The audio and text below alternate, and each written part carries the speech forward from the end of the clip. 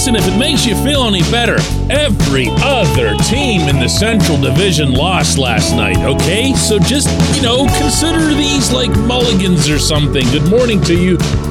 Good Thursday morning. I'm Dan Kovacevic of DK Pittsburgh Sports, and this is Daily Shot of Pirates. It comes your way bright and early every weekday if you're into football and or hockey. I also offer daily shots of Steelers and Penguins where you found this. Rays 8, Pirates 1. I've got nothing positive to say about anything that occurred last night in St. Petersburg, Florida for the visitors, except for Mitch Keller continuing to pitch really well. Pay absolutely no attention to his line. I mean none. The Pirates were brutal behind him. They continued to offer no support in the way of hits with runners in scoring position. Is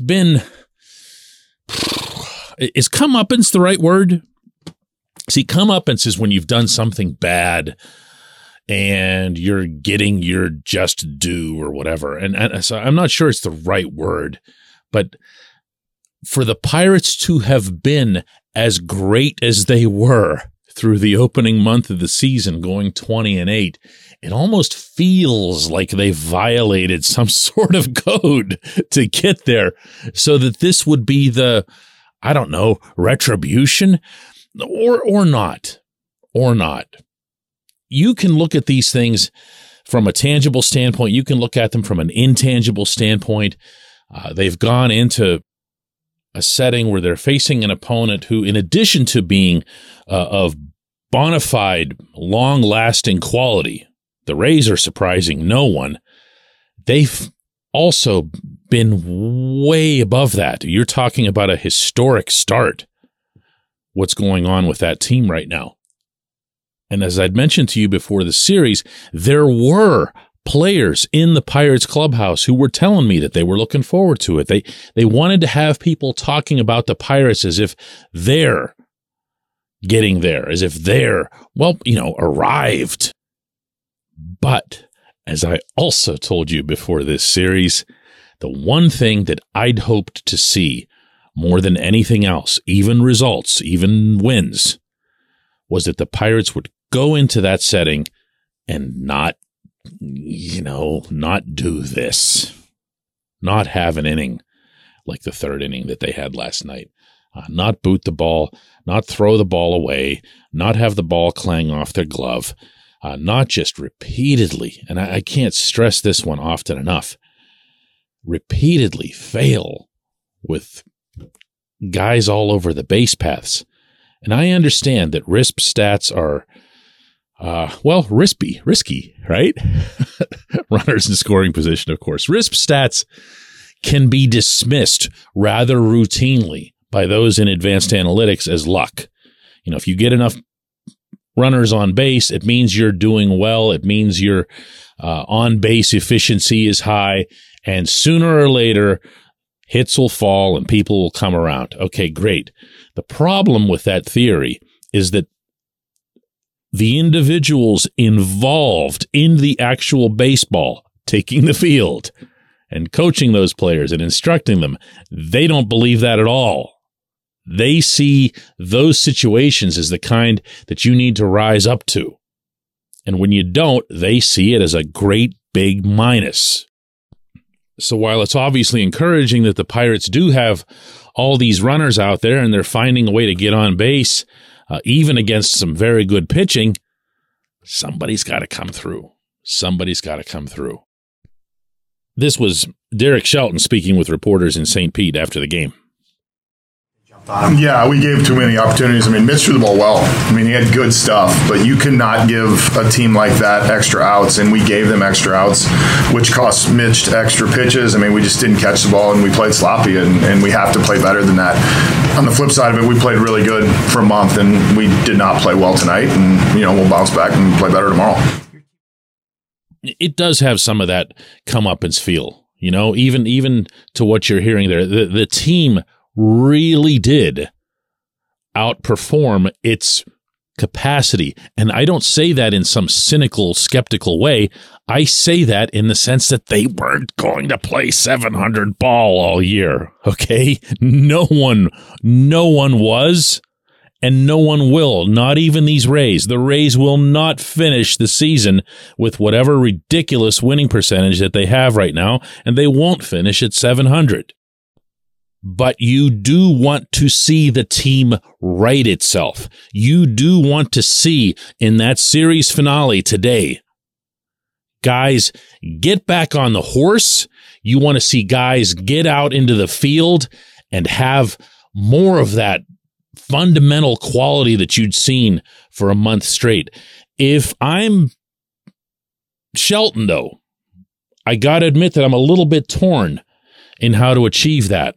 For one, you've got a series finale. It's the early afternoon game after a night game, so you're not going to see all of your starters out there. Or maybe you will because the Pirates have an off day following that. But do you want to go with a lineup that offers you the most secure defending, or do you want to go with a lineup that gives you the best chance to come away with some hits? The one thing that you know you're going to see is Jason DeLay in for Austin Hedges. I'm increasingly becoming all in favor of that in general. But more than anything, you just want to see some kind of bounce back. You want to see what this team's done all season to date.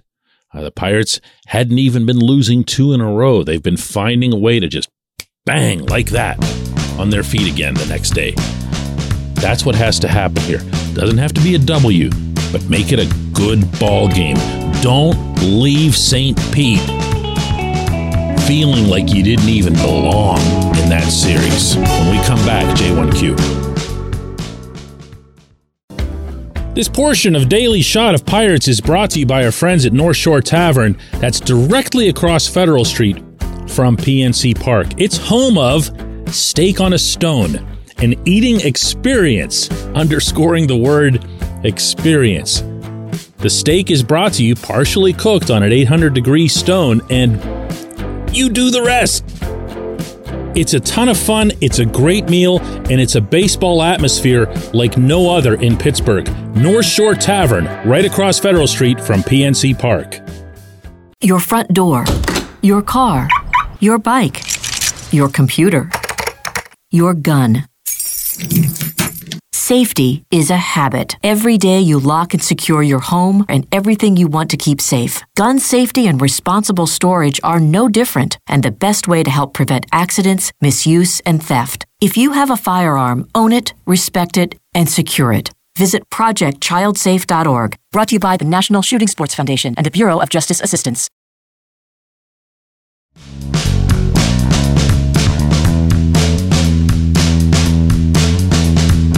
Today's J1Q comes from John, who says simply, I think Tucupita Marcano should get more looks at shortstop and Rodolfo Castro should stay at second base. I'm very much with that. I've been saying that since really the day O'Neal Cruz was injured.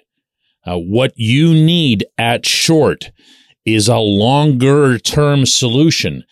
I don't think it benefits anyone, including the general feel within the team, of having shortstop du jour, and I definitely don't think having Castro be the regular shortstop is an answer. He's way too inconsistent defensively. He'll occasionally do something, and you'll say, wow, look at that. That's great. He's really, coming along defensively. And then he'll just, do stuff like what you saw last night.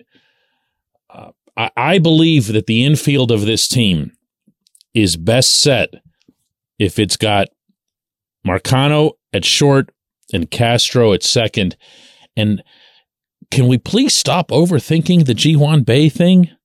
You've seen what he can do in the outfield. He hasn't been perfect out there either, but he strikes me as being way better in the outfield than he is in the infield. And that's an impression that I began gathering over the past couple spring trainings as well. So why mess with that? He doesn't need to play every day. I like what he offers, obviously, to the lineup. But when you're talking about an outfield that's got Brian Reynolds, Jack Sawinski, and fill in the blank because Andrew McCutchen is now obviously just a full-time DH. You know, I just think Bay is, you do have to, put it this way, you do have to think about defense to an extent. You do want your best bats in the lineup. And I'm trying to have that stance and have my cake as well, okay? I know, for example, that Hedges is a better defensive catcher than DeLay is, but I also was there when DeLay made the team out of spring training, and Derek Shelton said in no uncertain terms that what they liked the most that DeLay was bringing was his defense. They loved what he was doing behind the plate. Okay, so which one is worth more? This in between, we're just trying to patch up the hole in the ship while Cruz is out at short. I don't like it. I don't like it. Put someone there, let them feel comfortable there. Marcano is a kind of an unusual case in that he could have been easily bypassed, even buried by this management team, even though, if you go through his history, he was called up in San Diego by the Padres when he was in their system at 21 years old. Now, he wasn't up for very long, but the Padres felt that good about his maturity and his ability to handle himself. Okay, well, let's find out a little bit here, but let's find out while you're also getting big league level defense. He's not elite over there either, okay? But he's going to be better than Castro is. I appreciate the J1Q. I appreciate everyone listening to Daily Shot of Pirates, and we will do another one of these tomorrow that I'm going to tell you right now is going to come with a very different tone. Mark my words on this one. I don't do a whole lot of predictions, but you'll see.